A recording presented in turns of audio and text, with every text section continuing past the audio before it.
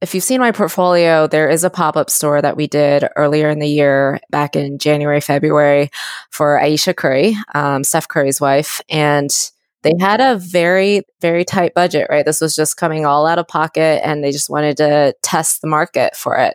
The fees were less than my minimum. And I was like, hell yeah, I'm doing it. Like, there's no way I'm not.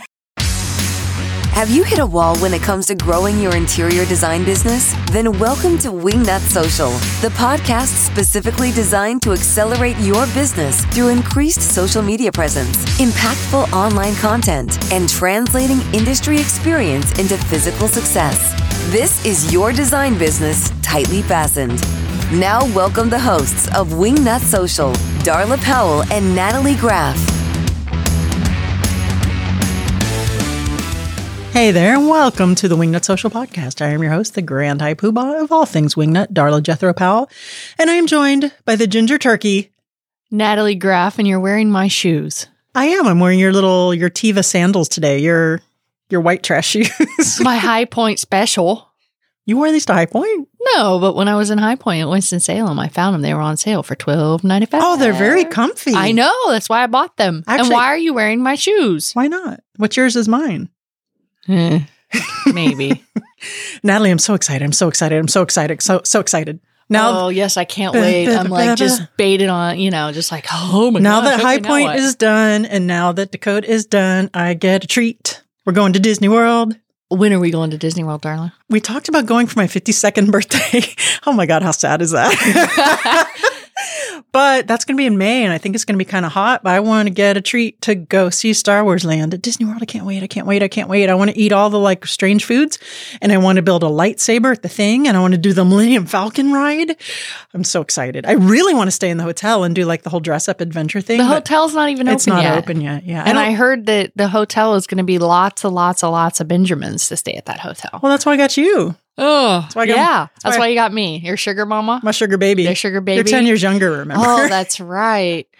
Yes, I can thank this lovely excitement from one of my really, really good friends who actually kind of doubles as my mother, Alice Taylor, who sends us pictures. She's not your real mother. I said doubles as my mother. She sends us pictures every time she goes to Disney of the market and the Star Wars. She brought us back little Cokes and little Sprites by what are those little round bomb things? They were thermal detonators. Yeah, round bomb things. Okay. She's a stunt double for your mother. A stunt double for my mother. Darla, let's talk about how hot it is still in South Florida. Holy it is November. And we're in our little studio, our podcast studio. November, I swear to you, we're sweating already. We've only been going into as long as you guys have been listening, if you're still listening. Yeah, and we're already sweating. So anyway, nobody cares about that. You know what they care about? They care about one thing. Money. Making that money and making those Benjamins. We're going to get into that today with Christine Lynn. I have a good idea, Darla. Well, it's about time. Make those Benjamins and you can pay for your Star Wars trip. Well, that's the idea, right? In the design business. That's why we have two businesses. But okay, be quiet. Listen, let's talk about what the designers want to hear. Listen, Linda. Designers want to hear how they can make money. And this is a really hot topic in the interior design industry. Some designers put their fees on the website, say, don't even think about hiring me, darling, until you have $50,000 and whatever it is. Just like that verbiage, that tone of voice. What do they Voxer it? Like a little Voxer message on their website where they can press play so they could hear it in the designer's voice. You are out of control. I am. I know. So Christine Lynn has these minimums on her website. And how she caught my eye is she was recently in a Business of Home article where designers did discuss having minimums on their website. And I actually went to her website, and we'll get into this with her minimums, why she put the minimums she has in place. And since she's done that, how has she done? How's her design business? Is she attracting higher-end clients? Has she stopped it with the tire kickers and the people that just want the refresh in the living room, and maybe we're going to do some new paint in the bathroom? Those are really sucking the life out of the interior design. Middle-tier people, we're not making money doing that stuff. So let me tell you a little bit more about Christine Lynn. Christine Lynn is the principal and founder of Foreman Field Design. Foreman Field creates original interiors that honor the identity, history, and surroundings of their clients. With an emphasis on art, architecture, and eclectic modernism, the firm cultivates every project as a partnership and is widely recognized by publications such as Domino, Rue, California homes, and hospitality design. Wingnuts, help me in welcoming Christine Lynn to the Wingnut Social podcast. Hey there, Christine Lynn. Welcome to the podcast. How the hell are you? I'm doing awesome. How are you guys? We are doing oh so well, and we are chomping at the bit to get down to this question of posting minimums on the website and Darla, how. Yes. Are you getting the cart ahead of the horse already? No. And we haven't even started. I'm dying. You know, let's say some of the best shows that we have, Ellen Danick, Take a Drink, Take a Shot, are the ones that I personally really just want to wrap my head around the concept. And this is one of those.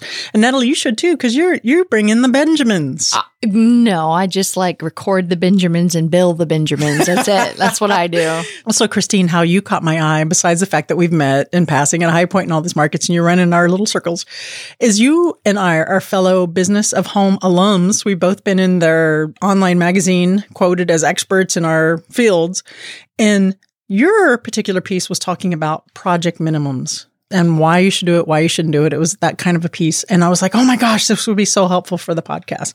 So let's just dive in. So how long have you been in the interior design business? First of all, just give me a number in years and then I'll segue into the next question. Yeah, let's say 2.5 years. No, are you serious? Full-time on my own business. It's been 2.5 years and I did about a half a year stint part-time with another designer. Okay. All right. So that, my mind, seriously, I have brains on the ceiling. My mind is I see them. Right? I see the brains. It's splattered. gross, but it's also very impressive. I see that. Yeah. That's pretty good. Okay. So only 2.5 years in business, which really is about the same length of time that Natalie and I have been in business at the interior design side. At what point did you decide, screw this tire kicker stuff? The light bulb moment. Yeah, I'm putting project minimums on my website because I cannot be bothered to do a bathroom refresh one more time. It was probably at least a year ago, I want to say at this point. Okay, so only 18 months in. Okay, so let's start. Let's talk through that. What kind of projects were you getting? Were you getting some soul-sucking stuff? Were you not making any money? What led to that decision? How did the idea even occur to you to start with? When you're getting started, you're hungry to take on any kind of work. I was doing projects that were just light furnishings, maybe the design fees only ended up coming out to a couple $1,000s. And that was totally fine when I was starting out. I would say a year and a half ago, I was starting to really focus on larger projects and getting bigger projects that were very time consuming. And at that point, it was just and as you're building your portfolio, I was getting bigger projects and showing bigger projects on my portfolio. It just didn't make sense anymore to do those projects that were much smaller. The time or mental drain, when you have a lot of small projects, right? I would take any day, I would take 5 large projects over 20 small ones. It's much better to be able to focus your time and to really dig your teeth into a project. Let's try to paint a picture here for our listeners. So right now, as your firm, is it you and an employee, another employee? How many people are part of your team? I have 3 employees, full-time employees, and then principal designers, assistant designers. Let's paint this picture. Yeah. Okay. I'll get into the details. So I have a design assistant. I also have a project manager / ops manager, and then a more senior designer. And then I also outsource all my purchasing to a procurement manager. And then I also have a contractor who's more of a senior designer helping out. Sweet. 2.5 years in. Nice. Okay. But before, so I don't know if this is cart ahead of the horse at all, but did you decide to go ahead with these project minimums before you had your team hired, or was this after your team was hired? Good question. I would say at the time that I set the minimums, I probably had 1 or 2 people. Okay. So paint us a picture a little bit about a project that you had before you decided to put the project minimums on your website or advertise form and field with the project minimums versus what you get now. What did it look like in the beginning and what is it looking like now? Yeah. In the beginning, a lot of the projects were for friends. And so I was pretty flexible with how I worked with them. And, an example is maybe it was like a 2-bedroom condo and they needed help with furnishings. And I would source and select furnishings for them. And then maybe they'd go and actually buy a lot of the furnishings themselves just directly through retail. Right. So, the fees are kept pretty much to a minimum, couple $1,000s, something like that. Then after, or now really, it's full service design. We're doing full homes, upwards. Like the biggest project we've done is 10,000 square feet, but obviously we do a lot of smaller projects than that. But it's full home, and we're doing renovations along with that, and it's much more comprehensive, and it's really about building a vision for the entire home. What was your mindset before actually going through and putting on your website, hey, don't even bother unless it's going to be X amount of dollars? So what actually made you take that leap? What was the science behind that? I was getting a lot of leads. I've always done pretty well with SEO, Houzz, things like that, and also referrals. But I was getting so many leads where I would talk to them on the phone and then their budget just didn't make sense for what they wanted to do. Or it was just so small that it didn't make sense for me to take it on. And these phone calls, they add up. I spend 20 to 30 minutes for each one. And I was just tired of spending that time with projects that just wouldn't make sense for the firm or was a good fit for the firm. That's when I was like, I need to just lay it out there, because it took a lot of time thinking about what exactly the minimums should be, because it's like you don't want to scare away projects that could be interesting, but at the same time, you don't want it so low that everyone still reaches out to you. And so, I did really carefully choose that $10,000 design fee minimum with the $50,000 minimum for product or furnishings. Let me interrupt you there because, for those of us that are a little bit mathematically challenged, how did you exactly come up with that number? Yeah, how did you figure out the math there? Math is hard. I love math. So basically, it came down to my past experience and what I was charging in the past and like what that would equate to in terms of a project. So for $10,000, I can do about 2 bathrooms, half a kitchen, so it's just what makes sense. $10,000 is also probably about 2 to 3 rooms. Design and, executing.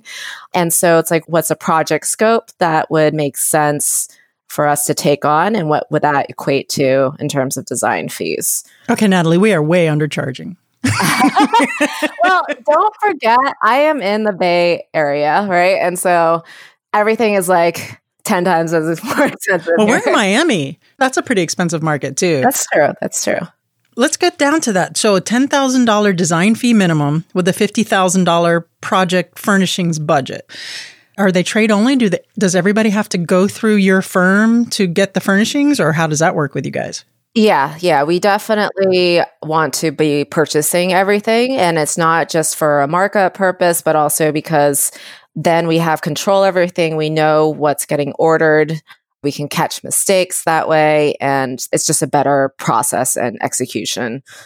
A lot of us, or a lot of the listeners that may be interior designers, understand the trade-only price and what you mark it up for your clients.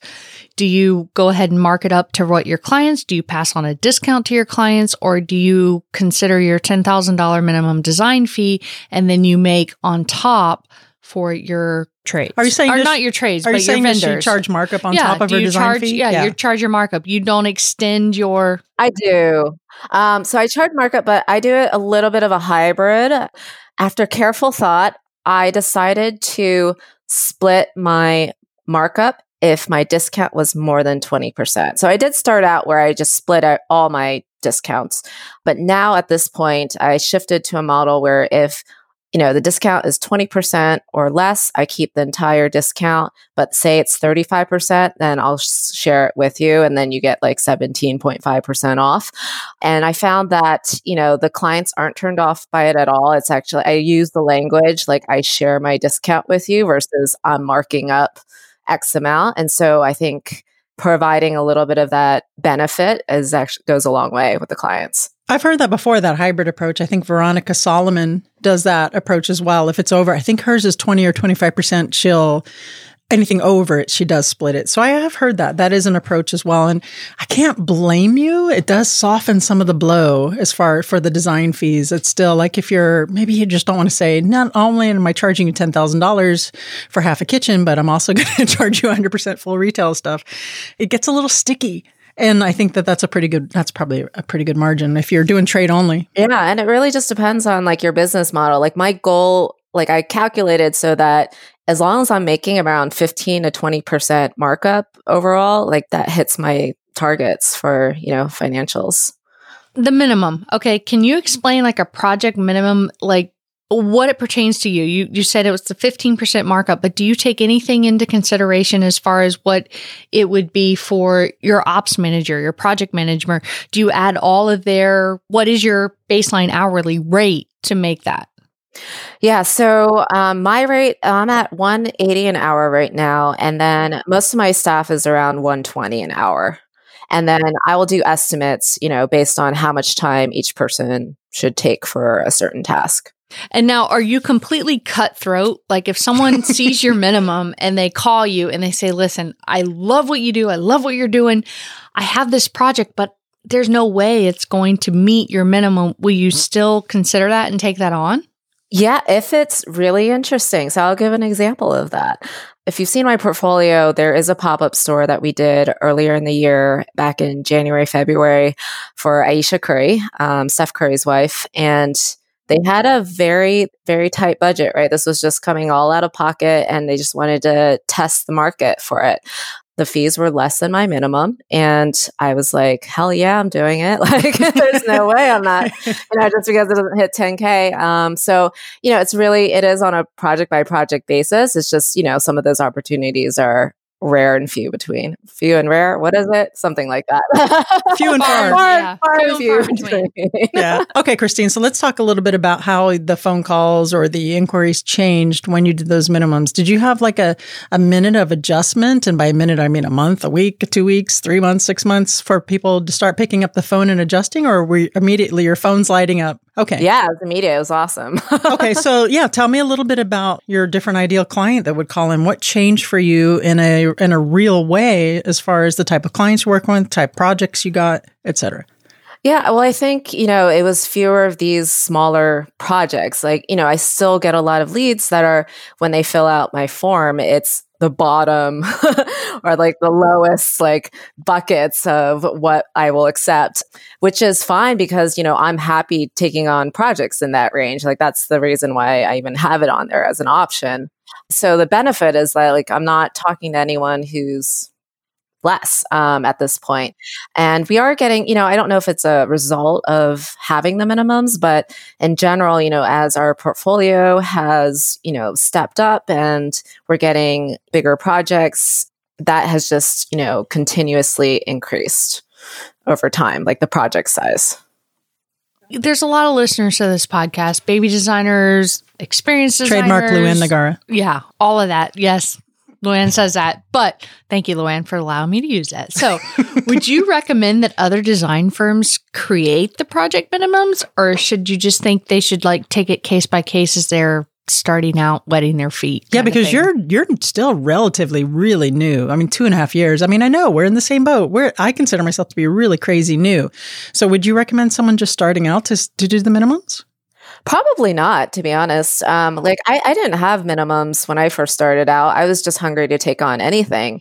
And so I think it really depends on where you are at and what you get joy out of. Everyone's business is different. If you love doing smaller projects or just helping out wherever you can, then keep doing it, right? Like for me, it's just not as fun. So I like the big meaty projects where there's, $1 million budget or whatever it is. Big meaty for Foreman Field. Is that a new build? What would you consider to be big and meaty? Yeah, like full home renovation plus furnishings. Okay, yeah. Cool. Okay, so let's talk a little bit about your intake process. I'm assuming you do have people that give you a call. So when they visit your website, what does a prospective client have to go through to experience the Foreman Field intake process? And do they weed themselves out, or do you still end up having to talk to somebody with a lower budget and say, geez, I'm sorry, I don't know if you saw our services page, but yeah, I have a link to the contact form. And so most people are coming through there where I have a form. It's not a terribly long form. It mostly gives me, the basic information, your name, email address, the project address, what type of project, total project budget, how much you want to pay for interior design services, and then how they heard about us. So that's it. And then I get it through email.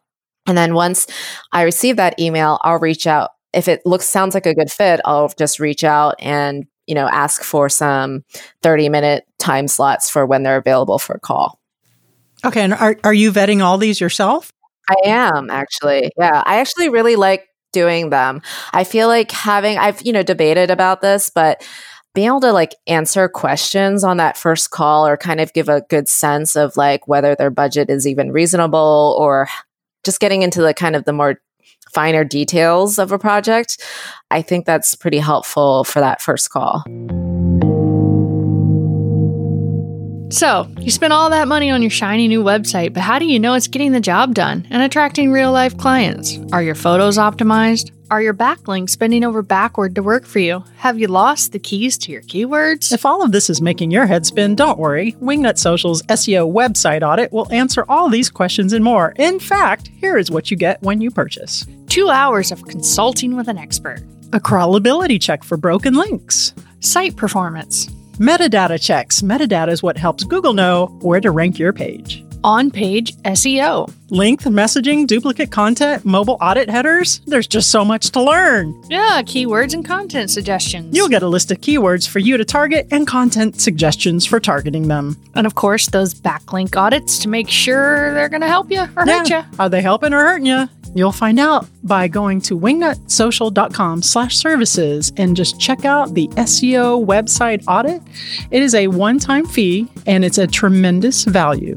Now back to the show.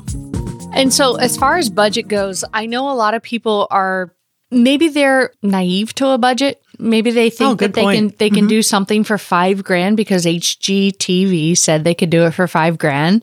Do you have to educate them a little bit and then they come around to see what you say and say, yeah, you know what? Yeah, you're right. Okay, we could meet this $10,000. We could meet this $15,000. Do you ever find that?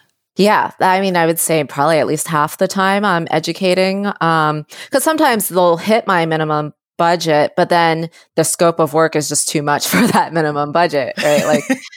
Here in the Bay Area, kitchens, minimum $80K easy, $80K to $100K. And so, often these numbers are numbers that I have to throw out in that initial call. Natalie just fainted. Yeah, I just died. I'm sorry. Let me get back to you. I'm having the vapors. But seriously, Miami is expensive as hell too. Yeah. Okay, so that Natalie, that was a good question because that's one of the main barriers to entry that we have for putting our any minimum at all on the website, because we do get a lot of clients and it says, oh, my total scope of work is this, and this is my budget. And then we do a consultation with them. We say, listen, realistically, your budget is XXX. And they're like, okay, still, that makes sense. You've educated me. Let's move forward. To where we're afraid that putting the dollars on the website would just keep that person that ended up being a great client from calling to start with. So does your intake form itself also say, hey, is your budget $10,000? Because if it ain't, guess what? I think I might have a small line hidden in my services page where it's if your project is smaller, we once in a while we take on smaller projects, so contact us. I don't know if I've been missing out, but I don't think I have, just because, a $50K minimum, it's just, sometimes they do call me and they already know, on that initial phone call, they're like, we're not sure what the budget should be, so we'd love to hear your thoughts on that. And so I definitely have that conversation. And they're vetted. Yeah. Someone said this is something that Sarah Lynn Brennan and I went back and forth on doing the packages. She has packages on her website. She has the pricing on her website. It was $6,000 or $8,000 per room. I can't remember which one it was. And people said, I'll take 3 rooms. Okay. Put it in the back. So they're already vetted. And you have to pick the right price level too, right? Maybe it's a different minimum that works for your business, right? And When you picked your price level, did you research your competitors at all? Or did you just say, you know what, this is me, this is what I stand for, this is who Form & Feel is, take it or leave it? The latter, yeah. Okay. Awesome. There you go. That's badass. 2.5 years in business, and this is what you get. Hashtag badass. There you go. God, I'm so tempted. I know. And now, did you change any of your website communication to communicate your project minimums? Like when you first started out 2.5 years ago, I'm sure your website isn't what it is today. How did you change that? It was a lot of it was just adding this verbiage and, like we have minimums now and like putting it in the services and like the process docs and then adding this intake form as well. My website hasn't changed too much over the past couple of years. It's mostly been like these micro adjustments based on like for example, I have an on-site consultation fee. And so like how I sell that on-site consultation and how I talk about that. And so it's been these adjustments as I've grown as a brand and company and knowing like how I want to present ourselves. Those are the kind of changes that I've been making. And do you market your business any different now that you have minimums than you did beforehand? Not really. I don't think so. Well, so I used to be on Houzz. I'm no longer on Houzz because I found that, no, that's not, my profile is up there. I don't pay them anymore is what I mean. Because I found that a lot of the low budget leads were actually coming through there, and that's not what I wanted. And so, a lot of it's just been referrals, SEO, Google SEO, like just organic SEO has been phenomenal for the past year. Christine, I'm going to guess that one of the major differences, again, because in the beginning I said designers, they care about the Benjamins, is the income to your firm. I'm guessing that was a dramatic difference. Without, I guess, divulging too many details, can you tell us like what the percentage of margin or increase to your firm has been since you've done this? I don't know if I can quantify it that way, but basically I can describe it in terms of like overhead costs. Like when I first started out and I didn't have minimums, I was working off of my kitchen table. I had a part-time employee, or like 1.5 employees. And, overhead costs were really low. I didn't really have much to pay for besides our salaries. Now, we have an office, we have lots of insurance to cover us. We have lots of expenses and that adds up. And that's why also a minimum is useful because you just ensure that projects are able to cover the cost of operating a professional firm. So that's an excellent point. And my lead designer, Johanna Murrah, we're still working remotely. We still work from our home offices because I've just been really reluctant, again, to have that overhead and that expense. Which came first, the chicken or the egg? And what was the difference between working from home and getting the office? Did you do the minimums and then get the office? Or did you get the office and then do the minimums? Actually, the office first. And then that's when it was just like, I've got to make this much income every month. So, it was like do or die. Yeah, exactly. Yeah. Okay. So here's an aside off the topic, but I need to know this and Natalie Ann Graff needs to hear it for better or for worse. Is it worth getting an office? Has that been helpful to you in its own category for your design business? Oh, okay. Yeah. It's been amazing. Like I'm actually in my second space right now and we're looking for a third new space at this moment. And it's just, up to like having like a place where you can see clients. We actually do a lot of client meetings in our office. Also the space for all the samples and presentations and, meeting vendors as well. And just having a space away from home where you just go there and you focus on work instead of... Was that a leap of faith? Like you were like, I really just kind of need an office because I want to do all those things you just mentioned and then the money will come? Or was that carefully planned out financially? I mean, it was planned out. I wanted to make sure, before I make any investment that I'm able to carry it out. But at the same time, every time you upgrade your office, like right now I'm thinking about a big upgrade and I'm just like, I get anxious about it, like thinking about, if I double my rent that I'm paying right now, like it's a big expense. So ouch. So when you are in the business for 2.5 years and you are in your market, in your area, like for us, I mean, we all know the Miami market. We all know the rental market. How much should we budget? How much should we set aside for that monthly to say, you know what, the guy's going to come knocking at my door and he's going to need, $3, $4, $5, $6 grand. How much is he going to need for rent? Are you asking how much she pays for rent? No, I'm just saying, I mean, like, how much do you what set aside? What percentage of your income would you say? Yeah, what percentage do you set aside? Let me see. Just make it up. I'm just making it up. I'm simply saying is, you've got to realize, do you start in an area? Well, let me try to change that a little bit. Yeah. So Jesus, Natalie. No, but we all know that we have there's different demographics in all different neighborhoods. So do we start in a neighborhood that's maybe not our right clientele, but we want to have their business, or do we go straight for the luxury and we pay $10,000 a month in? I don't think that's wise. But I'm just saying, which market do we start in? You see what I'm saying? Like, where do we start? Yeah. I would get the cheapest office you can. Oh, okay. Perfect. That's what I was looking for. Thank you. That would be my approach, right? Because there's only so much value an office provides, right? Like you could be starting out and then get that $10,000 a month office and then be broke and bankrupt, right? But so it's really about keeping your in general is a good rule. I try to keep my overhead expenses as low as possible, because that's what helps you survive through any kind of downturns or recessions. And, you grow as you need to grow. And so, while it might be tempting to go all out and spend all this money, I don't think that's the best idea. So basically, you agree with me that if we start in Cutler Ridge, we go to Pinecrest, we go to Palmetto Bay, then we could go to the Gables, and hey, why not Brickell? Well, so I think office location, just to kind of chat about where I'm kind of locating it. So my first office, I've always located it close to my house, to be honest. That's smart. So, where I am now, it was close to where I was living, literally 5-minute walk. And it happened to be, a very transit-friendly location, downtown Soma, lots of offices there, just central location.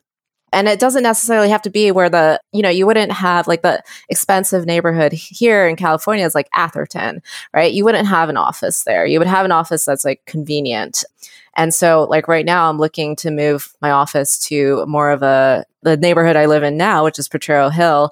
And it's definitely more residential, but it has great parking and it's close to my house. So I think it doesn't really matter so much if it's in a she location or not. It's just more what's convenient for your clients and what's convenient for you. Good point. Ours is our guest house. Yes. At our actual residence. We've turned our entire guest house. If I had a guest house, I would totally use it. Okay, so that does put a new perspective on it. Christine. It's like a new twist, Darla. Mm-hmm. Thank you, Christine, for indulging me in that. I appreciate that. And that little thank side. You for my tangent. Thank you. That was a little bit of a tangent, but it's something I was dying to ask you too. So thank you so much for your input on Project Minimum. So the best advice I would say is to try it and see how it works. Obviously, it's working really well for Christine. 2.5 years in, she's getting some serious gigs. But now, Christine, I have to ask you if you're ready for the What Up Wingnut round. Now it's time for What Up Wingnut. I'm so ready. I love people's response to that. Christine Lynn, if you were a tree, what kind of tree would you be and why? I'd be a willow tree. So that was the first thing that came into my mind. It's native to China, and I'm of Chinese ancestry. And while they might appear more delicate, they actually have very large, strong roots, and they bend to the wind instead of breaking. What would the hashtag on your tombstone be? No regrets. That's another good one. If you could have only one superhero power, what would it be and why? So I'm actually a big superhero nerd. I don't know if you know that about me. I did not. We're bonding. We're bonding hard right now. But I used to read all my brother's comic books. Me too. And so I would definitely choose psychic powers, just like Jean Grey. Yes! The Phoenix. But not go Dark Phoenix and destroy everything. That was the best series. And it was the best series, yeah, for sure. But basically, you're the most powerful human being in the world, and you can control lots of things. I love it. You and I just geeked out together. We bonded, seriously, on a spiritual level. Please recommend a book to the Wingnuts listening that has had a profound effect on you, either personally or professionally. So I have 3. I don't know if I can share all 3 of them, but I'll start with the first one. One of my favorites and most pivotal has been Daniel Goleman's Emotional Intelligence. It does read like a textbook sometimes, but it was so amazing to kind of understand what exactly emotional intelligence is. A lot of people kind of throw that term around nowadays, but this really goes deep into what it means and helps you understand what does it mean to have emotional intelligence in everything that you do. That was like great for not only understanding myself, but also everyone around me and why they're doing the things they're doing.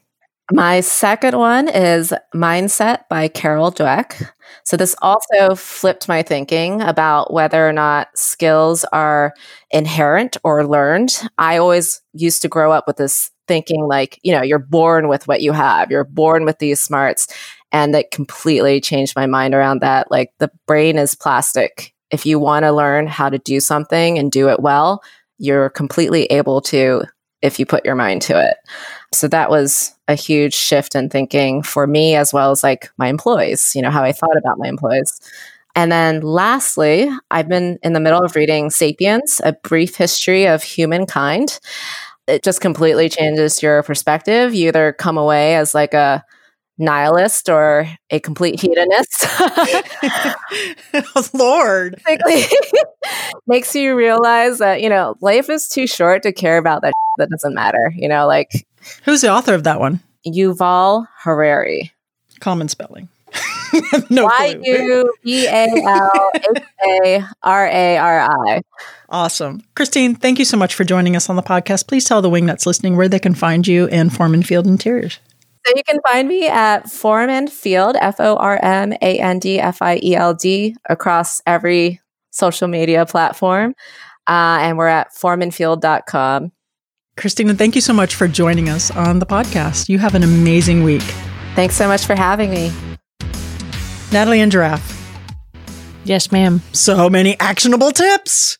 My head is spinning. First of all, okay. My head hurts. First of all, God, I want to put minimums.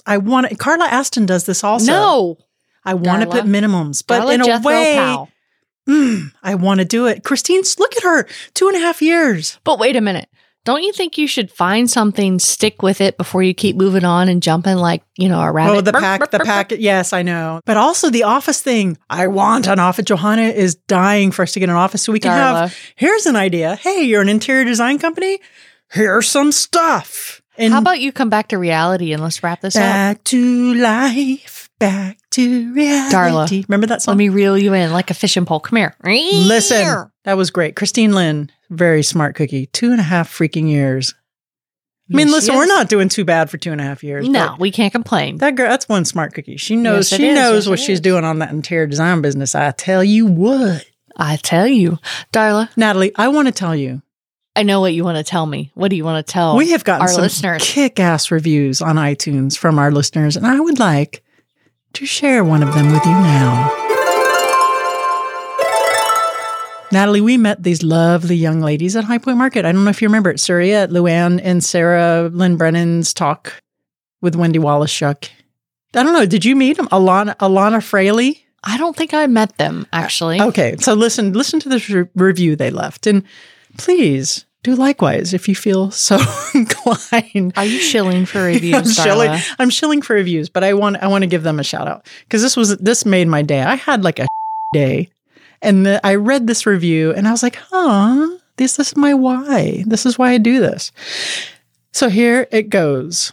Every Monday and Wednesday, I eagerly look forward to another episode of Wingnut Social. Darla and Natalie have a true passion for learning, and each week they openly share actionable tips to enhance your social media presence and grow your interior design business. Everyone in my firm is an avid wingnut! ! Each week, we recap the episodes and discuss how we plan to implement what we've learned. We've used what we've learned from the podcast to grow our Instagram following, listen to this, by an average of 100 new followers a month and an average engagement rate of 5.8%. Thank you, Darla and Natalie, emoji giraffe. I love that. And your guests for consistently sharing the latest and greatest social and business information for the interior design industry. Alana Fraley, principal and owner of Alana Fraley Interior Design. Look, Ma, we made it. Look, Ma, we have arrived.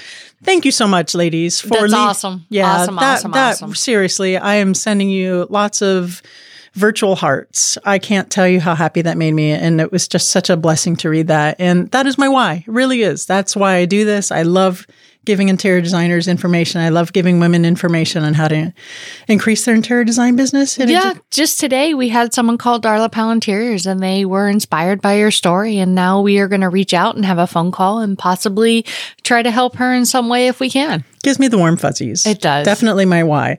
Thank you guys so much again. And if you like what you hear, please leave a review on iTunes or whatever the hell you're listening to this podcast on. Be sure to follow us on social at Wingnut Social.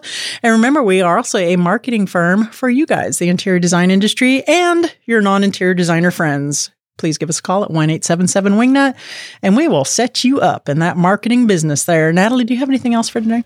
I don't think I do. So long. See ya.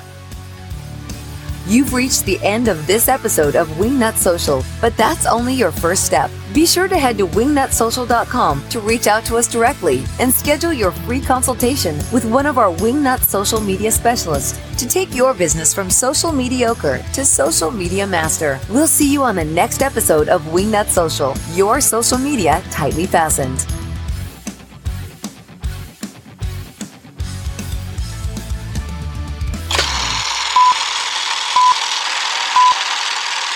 So excited, going to Disney World, gonna see Star Wars Land, yeah! I love us. He works hard for the money, did it, so hard, honey. Well, I don't know if I'm amazing, but I'm definitely ridiculous. You are. Good boy, Mango.